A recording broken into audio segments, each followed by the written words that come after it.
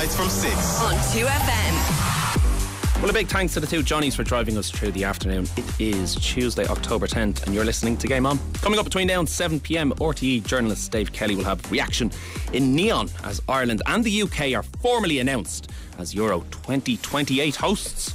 They surely are, and sticking with football, Paul Corry and Mark Langdon will be joining us to round up that positive news for Irish football and all the latest stories from across Europe. We'll also be chatting to Murray Kinsella in France with the latest from the Ireland camp as we edge closer to that crucial clash with the All Blacks. As always, we'll also wrap up all of today's latest sports news, headlines, all that and more here on Game On 2FM, coming your way in approximately 30 seconds.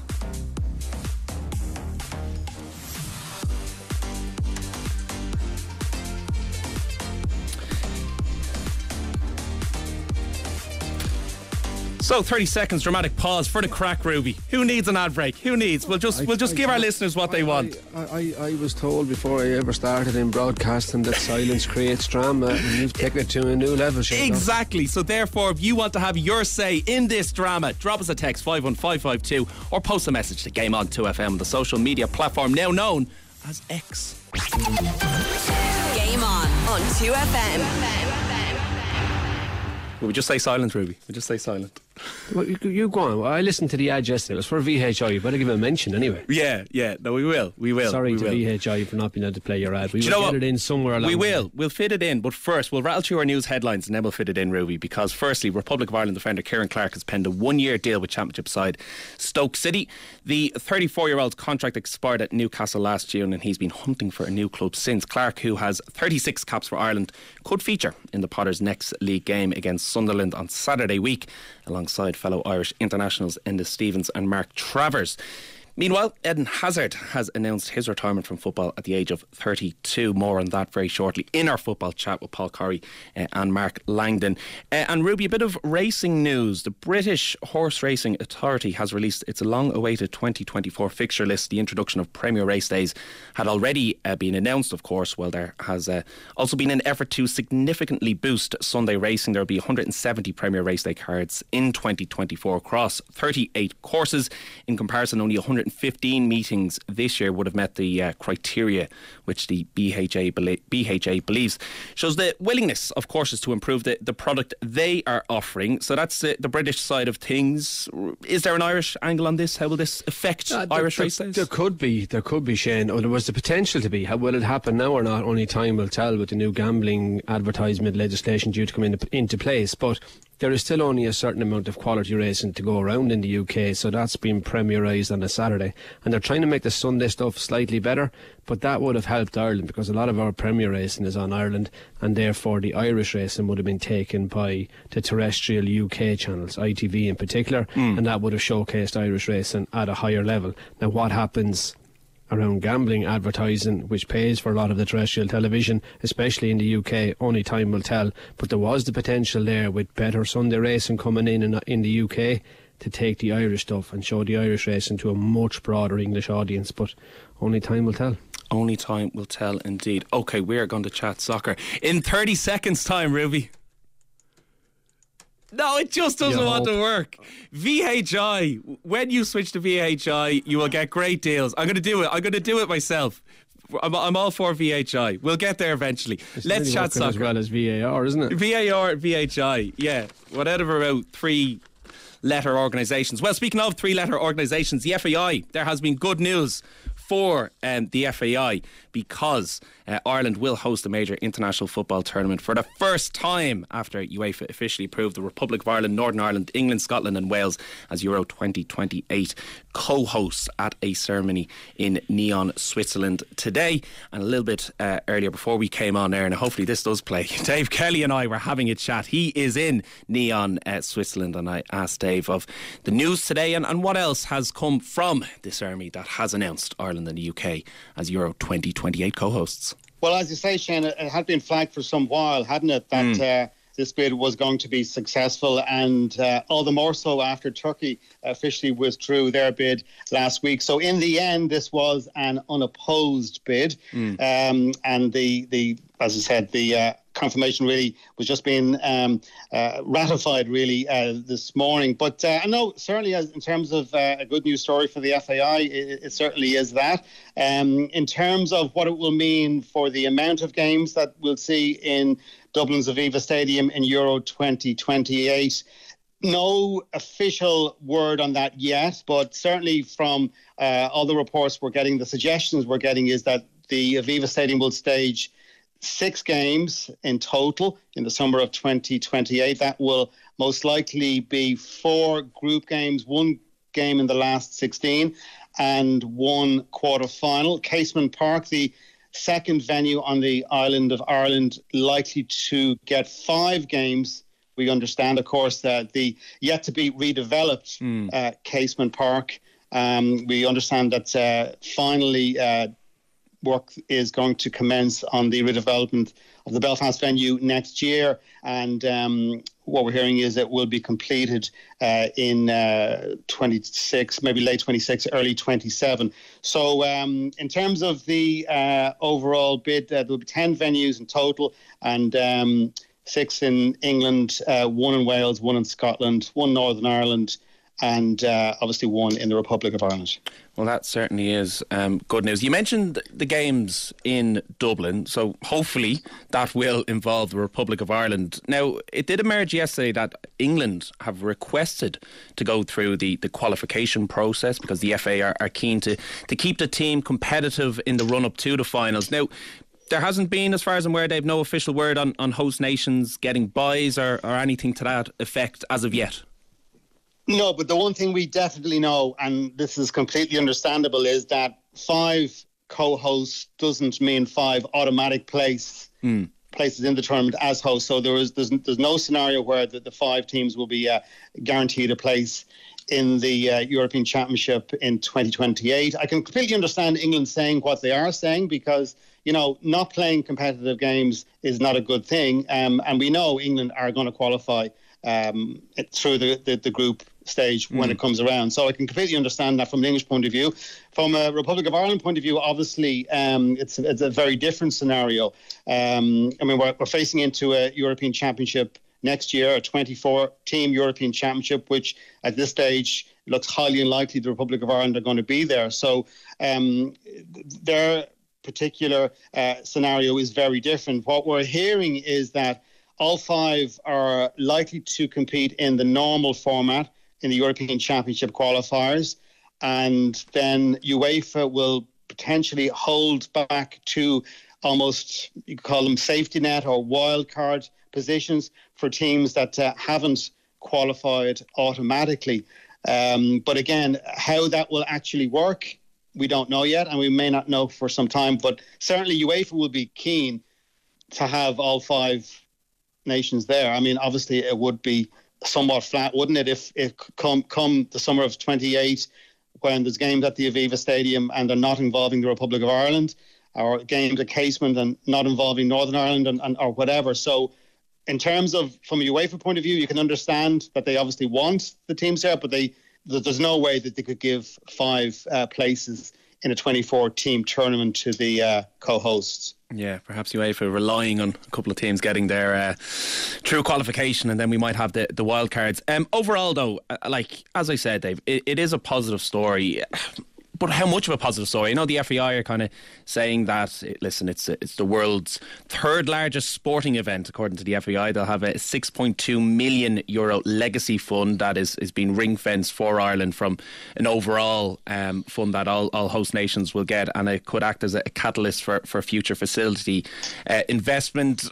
You do have to remember, though, this is kind of a peak year in debt repayment for the FAI. But across the board, it's positive soundings coming from the FAI. Yes, it has to be regarded as a good day for the FAI. I know we're going to hear from Johnson Hill shortly, and one of the questions I put to him was that there will be sceptics out there who will feel that maybe this will be a distraction for the association, and, you know, understandably he clearly rejected that and said that he knows that there are plenty of challenges within the FAI and that they will not be found wanting in terms of taking the eye off the ball or whatever in regard to those challenges. But it has to be a positive thing for Irish football. Of course, there were due to be games at Euro 2020. Those games obviously were moved away because of ongoing issues with stadium capacity regarding COVID. So it will be the first time that a tournament of this magnitude is being played in Ireland, and I think the vast majority of people will regard it as a good day, and for the FAI as well. Absolutely. Well, you mentioned your interview with Jonathan Hill. We can actually hear that now. Here is FAI CEO Jonathan Hill speaking to Dave Kelly. Jonathan, I suppose it's the worst kept secret in European football, but your initial reaction to the confirmation of today's news? Well, look, obviously it's very positive news for Irish football and for the FAI as well. We've worked incredibly hard actually over the last 3 years to get us to a point whereby our bid would be the winning bid. So I'm pleased for all the people who've worked within the FAI team, but also our partners in government, with the council and with the Aviva Stadium as well. And most of all for our FAI staff and for our fans, who will have the chance to see some of the best football in the world, with the third largest sporting event in the world taking place in Ireland, which I think is something to celebrate. We've heard the word legacy being used in relation to Ireland staging this tournament. In real terms, what does that mean? Well, I think really the hard work starts today, in all honesty, in relation to legacy. Legacy is something that most people assume happens after the event has happened. But for us, we're going to be working very hard now as to what our legacy will be from the event, and that starts from now. So we will use this as a catalyst to talk to government in particular in relation to our facility, infrastructure and vision. We want to see better facilities across the grassroots, across the League of Ireland, and indeed for our international teams as well. So we see this as the start of the journey, if you like, and there's another 5 years before the tournament itself happens, but we'll be working really hard to make sure that we will have a positive legacy from hosting the event. And what would you say to those sceptics who would say that this perhaps could be a distraction to the FAI? No, we know via our own strategy through to 2025 what our key objectives are. One of those was to host international tournaments. So we've ticked one of those boxes today in relation to Euro 2028. We're already hosting the UEFA Europa League final in Dublin next year. So I think that's a really important moment for Irish football and for the FAI in relation to its history within European football. So I don't think this means that we will stop concentrating on all the other many things that we have to do, and we know that we have lots of things to do, and there's a challenge to do that. But we're very ready for those challenges, and we see this as a really positive opportunity for us to build on. In terms of the 5 co-hosts, obviously 5 co-hosts won't be getting automatic qualification. When can we expect some more clarity on that? Well, we know that's a question that everyone will be asking, and it's actually one for UEFA to consider. We put forward a proposal as part of the overall bid. Look, we're really hopeful from a sporting perspective that obviously we will qualify directly for the tournament as one of the 24 teams. But it's up to UEFA to work out how they will approach the 2 automatic slots, if you like, for the 24 teams who will qualify. But we'll await and see what UEFA have to say in relation to that. And are we looking at most likely a minimum of 6 games at the Aviva? Absolutely, that's the proposal we put forward. So 4 group games and a last 6 game and a quarter-final. I think the really exciting thing is that if the team does qualify, and obviously we're very hopeful, as I say, that we will do automatically, that we will be playing all of our games in our national stadium at the Aviva Stadium in Dublin. And I think that's really exciting for not just the current crop of players who are looking forward now to taking part in Euro 2028, but also obviously for all of our fans and for all of those kids who are dreaming about being one of those players as well. So that will be one of the real benefits from today. I know it's not part of the FAI's bid, but are there any concerns with regard to the yet to be redeveloped Casement Park? No, look, we're very supportive of our colleagues at the Irish Football Association, and we understand they have full backing from the UK government in relation to the build. So anything that we can do to help and support that, we'll want to do. But we'll leave that to the IFA. Euro 2028 seems like a long way away, but presumably the work starts quite soon. No, absolutely, and we've had a very small team of people working very hard on the bid. We'll now become part of a wider company, in effect, that will deliver the tournament itself. So, we have the Europa League final, as I mentioned earlier, in May 2024 to deliver safely and well, and I think that will show UEFA and actually the watching world as to how good we, the FAI, can be in delivering those types of events, but most importantly how good Ireland is as a host for those types of world-class events. And finally, is it possible to give us a sense of what Euro 2028 will actually look like when those games are being played in Dublin? Well, look, let's hope the sun shines, first of all. It's a summer tournament. Look, I think you've seen in relation to the crowds that we've been getting, not just for the men's national team, but also the women's national team recently in the Aviva, that we will hopefully have a sea of green and some very passionate and knowledgeable football fans. And I don't think there'll be anybody coming to the UK and Ireland for Euro 2028 who won't want to have a little bit of Ireland as part of the experience. So I think it will be fantastic. Well, I have just Googled God knows how many different polls and seminars, and I can't find the Euros in the top 10 of world sporting events, let alone the top 3. But anyhow, how's it never, we'll let that one go. Paul Corry is an invite, our only chance of getting there. 2028's a long, long way away. Can you see enough future in our underage talent to think that we will get there without just being let in? Very good question. I wonder, will we be let in, first and foremost? I was just talking to Shane off air there.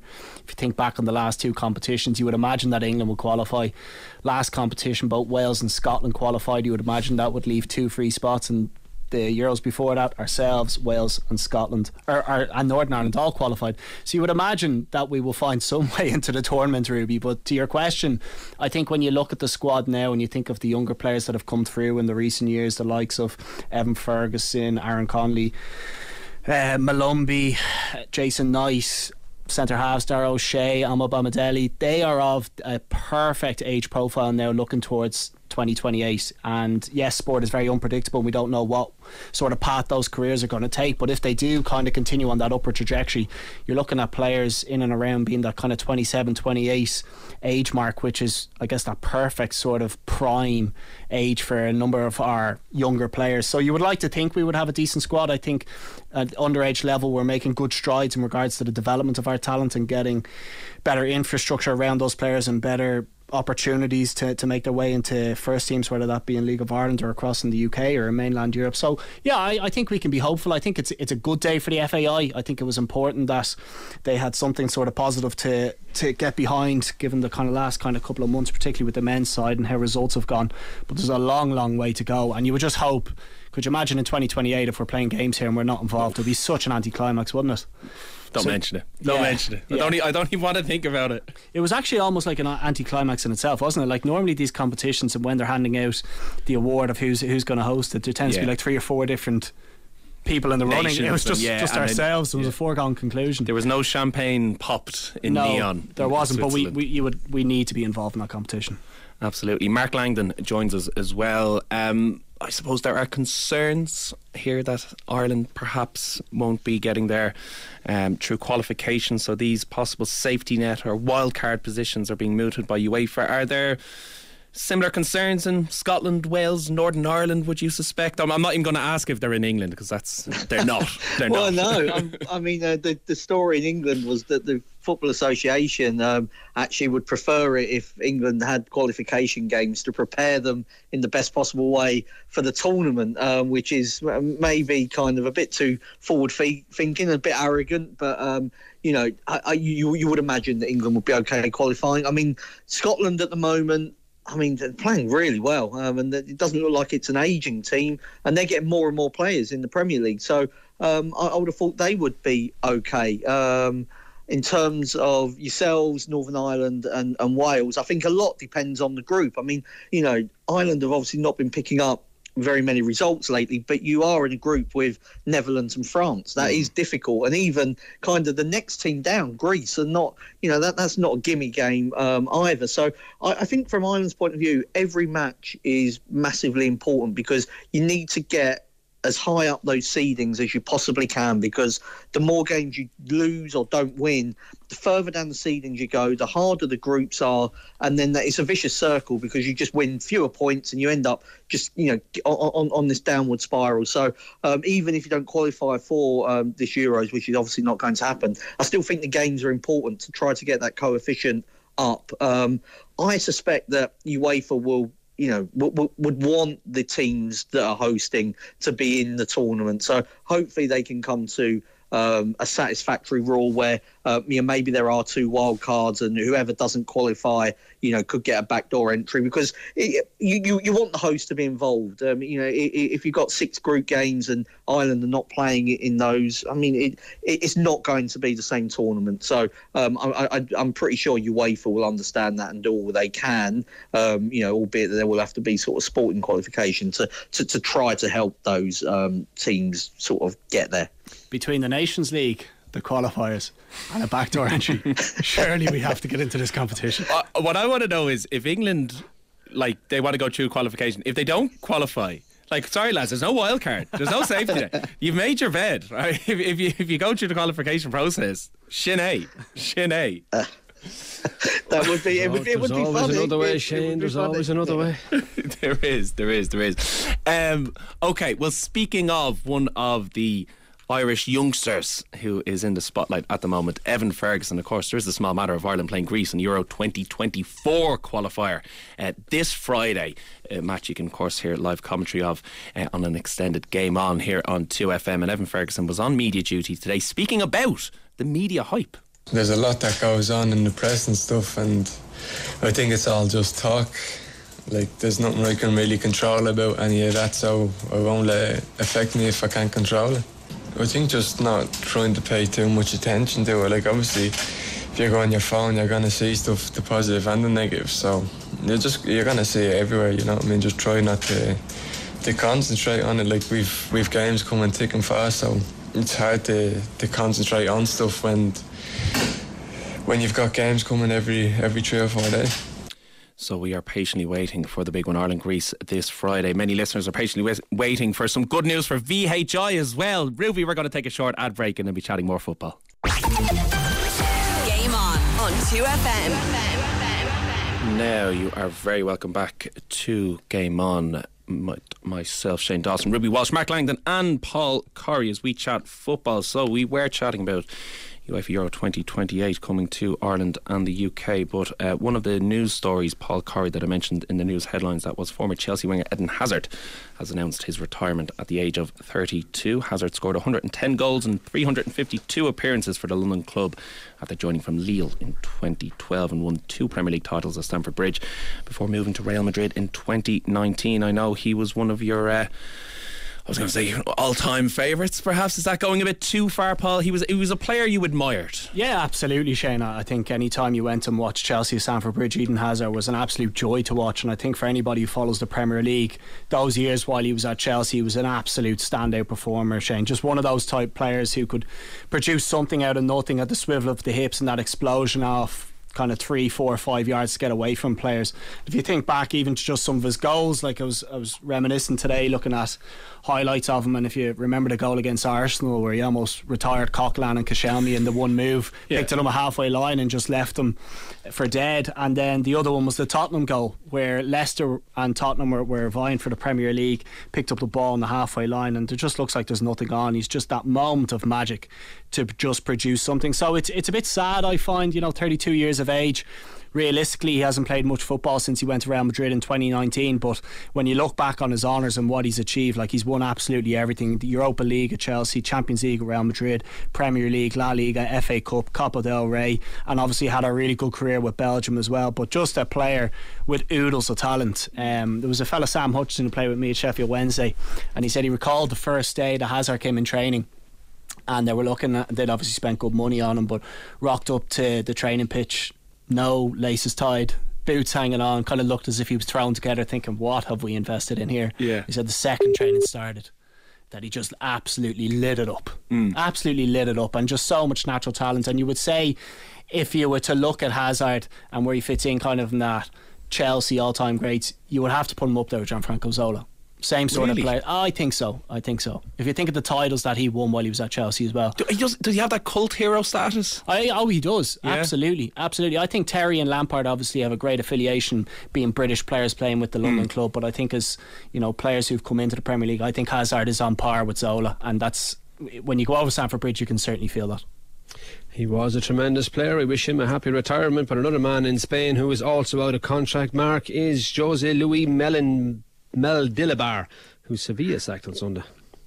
Yeah, I think he did a good job last season, firefighting, really. They were in a relegation battle. He was a much travelled boss that had not managed at that kind of level before, and was really brought in to make sure they stayed up. Did much more than that because, of course, Sevilla went on to win the Europa League and therefore qualify for the Champions League. So I think he did his job.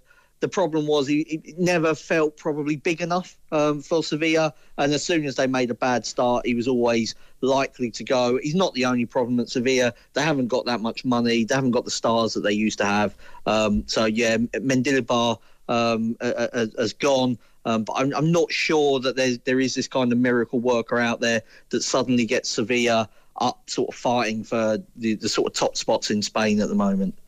Well, Sevilla mightn't have the stars, but Barcelona certainly do. Teenager Lamine Yamal, Mark, became the youngest goalscorer in La Liga history as Barcelona fought back from 2 goals down to earn a point against Granada. He is just 16 years and 87 days old. Is this the next big thing? Yeah, I'm born in 2007. Whoa, which don't say that.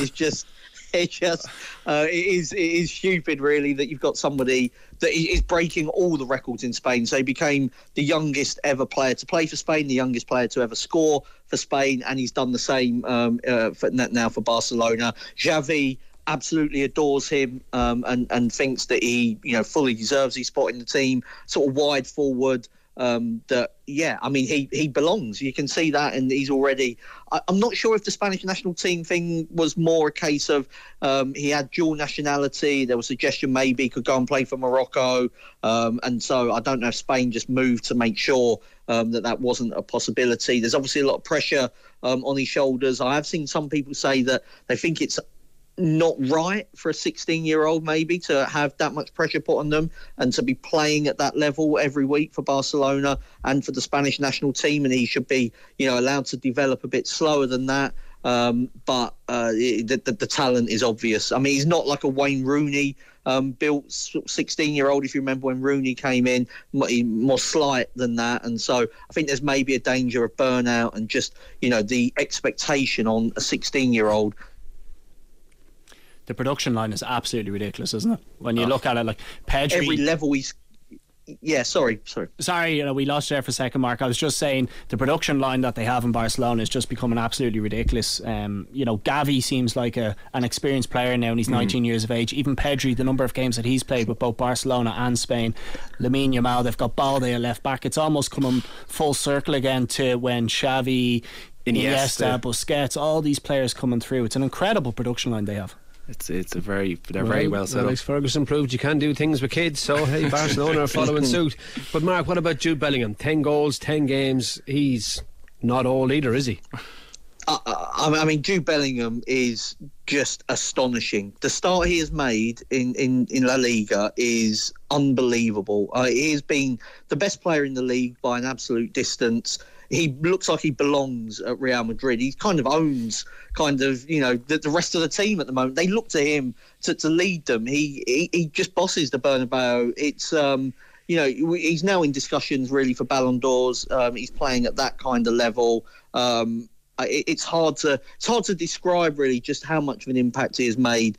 But to have scored the amount of goals he has, to have created as he has, to have settled how quickly he has at Real Madrid, the amount of players that go to Real Madrid and don't make it straight away. Luka Modric struggled. Eden Hazard, who we were speaking about earlier, could never get fit. I mean, Bellingham looks like he was sort of born to play for Real Madrid. Incredible start. I just don't know where the kind of his talent pool ends and sort of how good he could become as an England sort of national. It's exciting to imagine what he could do for the national team over the next decade. Astonishing player. Do you think it suits him, Paul, playing, like going from the Bundesliga to La Liga? And he's probably universally liked in England as well, because he hasn't played for any of the big six or big eight or however many it is now. I think the moves that him and the party behind him have made have been superb. You know, the stepping stones that they've had to get to this point. But I would agree with Mark. I think the surprise and how easily and gradually he's taken to that Real Madrid team is what is surprising most. Looking at his game, I didn't realise how good he was kind of in that final third with goal involvements. You know, you see him particularly playing higher up. He's actually almost playing like the higher of the three midfielders and getting involved in the final third. And I think as he develops and as that relationship develops with Rodrigo and Vinicius, you're going to see an absolute star come about, because some of the balls that he's been playing, even in the opening games and the goals that he scored, massive moments. Like, you're looking at a team who's now looking at a 20-year-old to almost take this team to the next level. They've obviously lost the likes of Benzema and Ronaldo in recent years. Bellingham looks like as if he's primed to step into that role. There are plenty of stars to show in Spanish football, but the older brigade are making a revival in Italy. Lukaku back at the weekend with a couple of goals, but Jose's under a bit of pressure at Roma, is he? Yeah, he is, Ruby. It's the old kind of third season syndrome for Mourinho, where the magic runs out and the patience wears thin with the style of play once you get into that third year. The good news for him is, you're right, Lukaku scoring goals again at the weekend. If he can keep him and Dybala fit, then maybe Roma could get back up and challenge for those Champions League spots. But at the moment, the football just hasn't been good enough. But you're right to say Lukaku scoring goals, and at least he hasn't had to go in goal, unlike Olivier Giroud at the weekend. He was had to go in goal for about 10 minutes for AC Milan for their trip to Genoa, and pulled off one. Absolutely not fantastic, but it was a good save. Not one you'd expect from your striker. I think Lukaku's probably much more happier in the opposition penalty box, but Giroud very comfortable in his own penalty box making saves. I'm disgusted.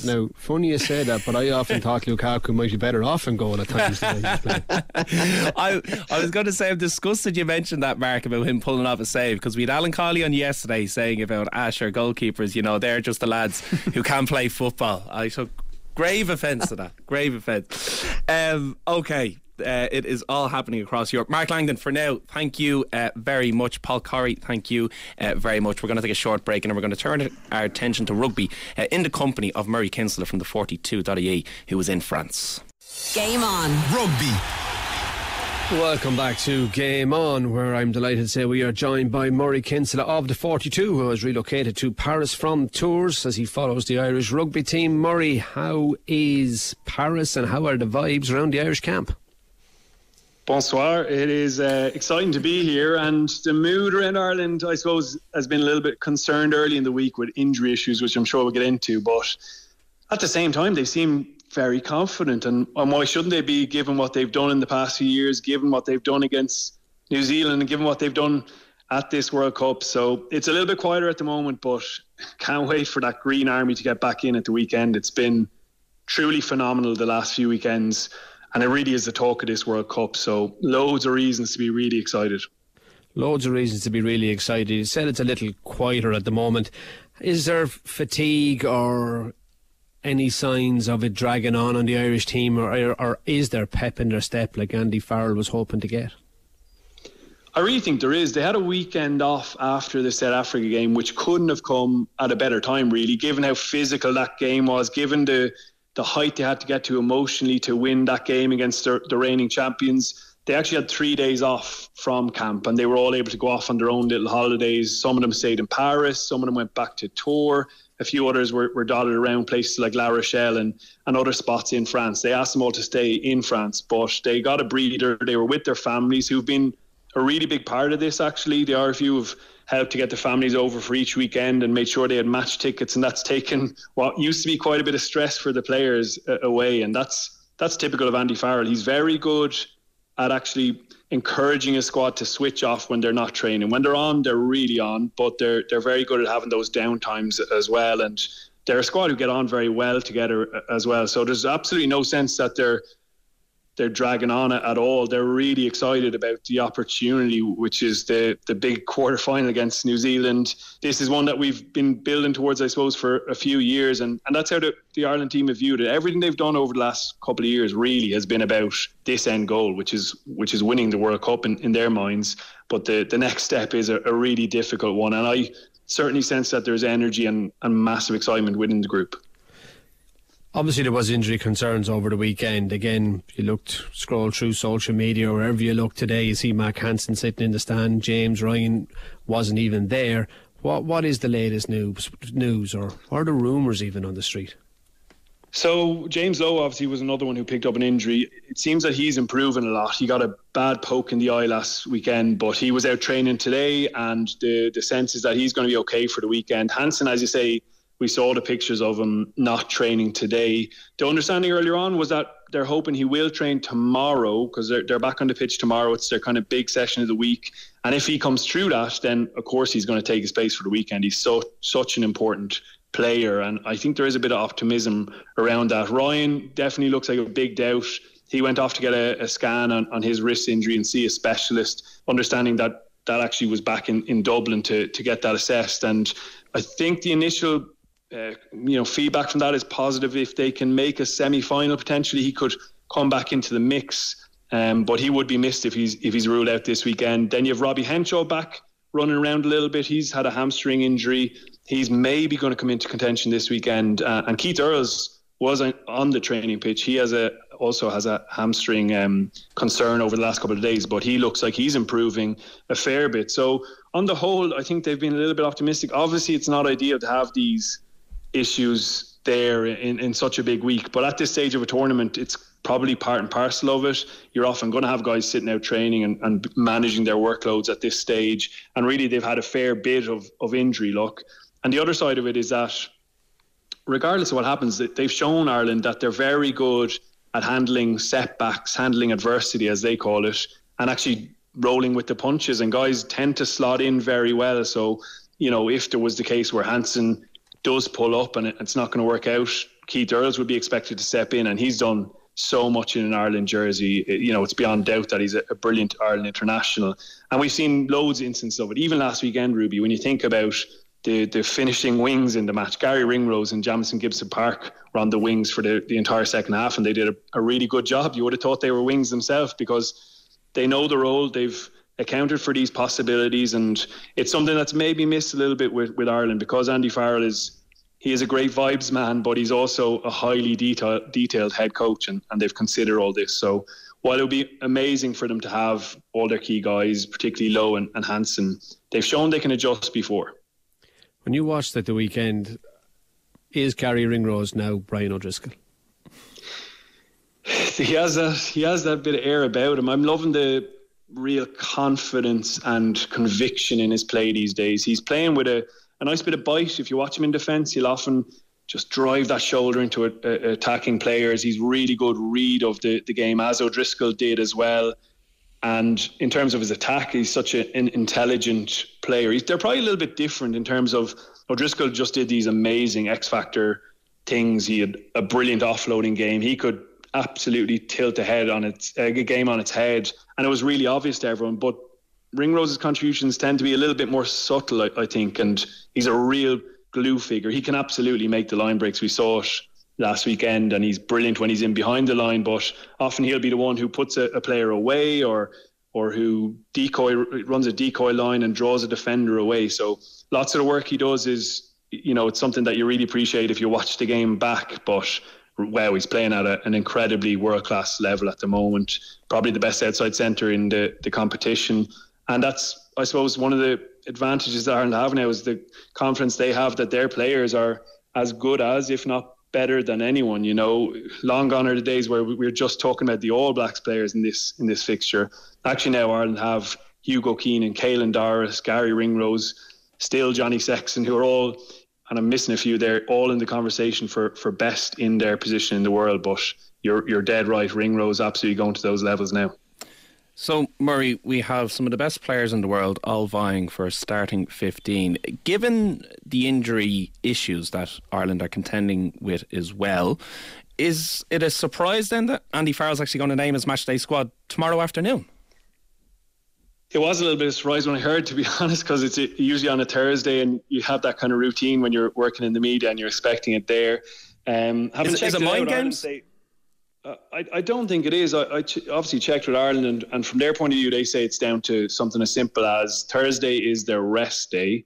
Usually they would have had to travel over here in France on that rest day up from Tours, which was their previous training base. And then they would have just done the media as soon as they arrived, and it would have been a day involved in that kind of bit of extra hassle from their point of view. But this time they do want to just have a full day off for the players. Really, as I said, like Farrell's massive on this kind of switching off, and they don't want to drag players in for a media day. So they're doing it tomorrow. That's the line from the camp, and I don't suspect anything untoward in that. In fact, the All Blacks will probably like getting the team a day early. I think someone like Joe Schmidt, we know that he is big on opposition and player analysis, so it might actually lend itself to that. But I think realistically, the Ireland team, barring those couple of injury doubts, it will be very, very settled, and it kind of has been for a while now. So they're saying, here's our hand, let's see what you got to the All Blacks.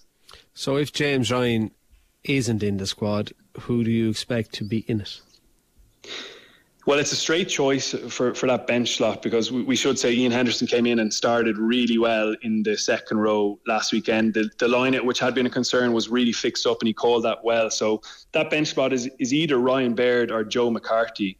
Ryan Baird is more experienced. He's got 15 caps. He started in the second row in the Grand Slam clinching game against England earlier on this year, and he's had some big games with Leinster as well. But he has been playing on the blindside flank in this current campaign, so he's kind of shifted roles, and McCarthy really is a bit of a coming force. He's only 22, he's only got 4 caps, but they are really big fans of his physicality and his doggedness and his energy, and Farrell's mentioned him a few times during this campaign, even though he only played that Romania game, which he did really well in, actually, in the kind of first choice selection. Otherwise he was quite impressive and did really well in the pre-season. So there's a bit of a sense that just maybe he might get a shot off the bench. But if you're selecting based on the experience that a player has, it would probably be Baird. You've got more certainty that he's been in those big high profile games and that he has the I suppose attitude to pull that off. And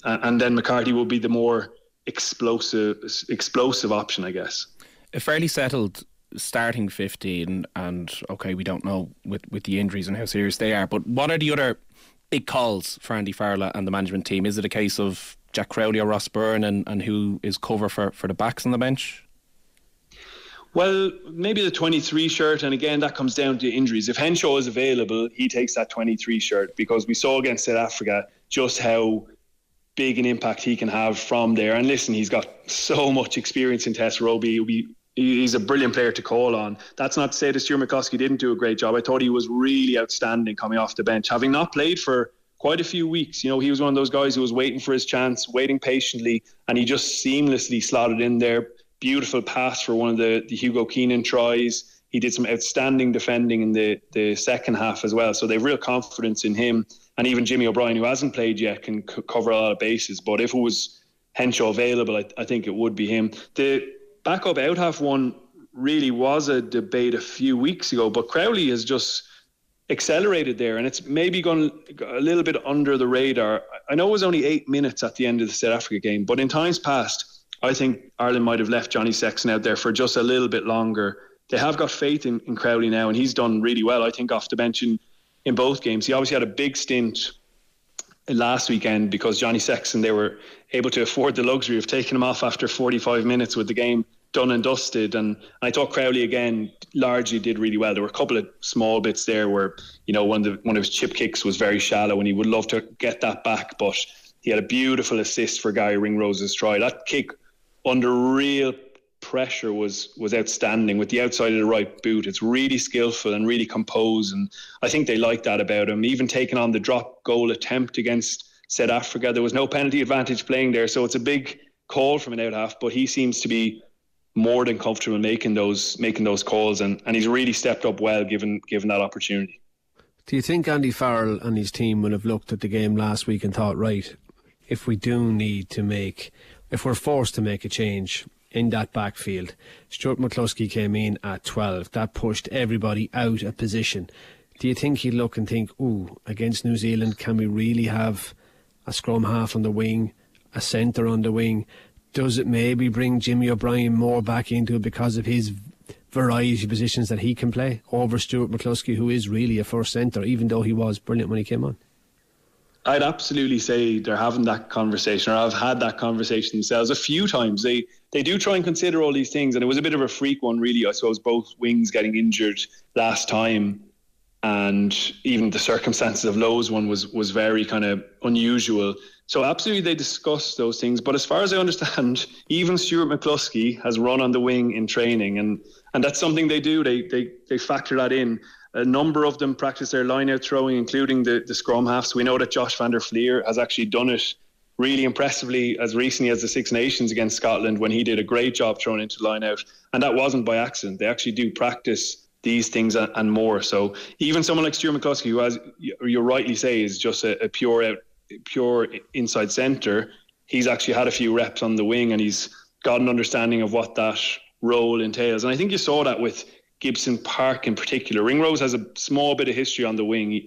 When he first broke through with Leinster, and even with Ireland, he's moved there a couple of times, but Gibson Park seamlessly fit into that role. And if you see for the Dan Sheehan try, the way he actually swings all the way from the right hand side of the pitch to the left, having already made a carry up the right hand side, and then he gives the scoring pass, it was actually very reminiscent of something that Mac Hansen or James Lowe would do. So that understanding of the different roles is really a strength of Ireland's. And you actually see that even within their phase play attack all the time. Guys are in slightly different positions on slightly different occasions, but they all really understand it. And that also takes a bit of pressure off Johnny Sexton. He doesn't have to tell everyone every single thing they need to do, because often they're already in the position he wants them to be in.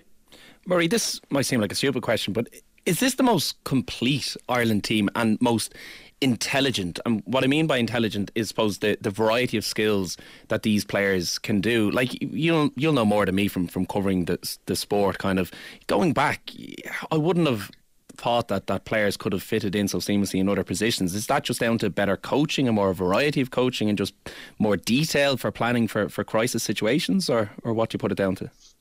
Well, it's a great question, because they are a very complete team, and I've fallen into the trap of just focusing on their attack there, but they do tick a lot of boxes. They're very physical, and it's something that they take great pride in. And Paul O'Connell mentioned it before the Springboks game, because everyone ends up talking about how big and strong the Springboks are, which they absolutely are, but Ireland are as well. They've gone toe-to-toe with the Springboks twice now in the space of a year, and come out on top of both those games.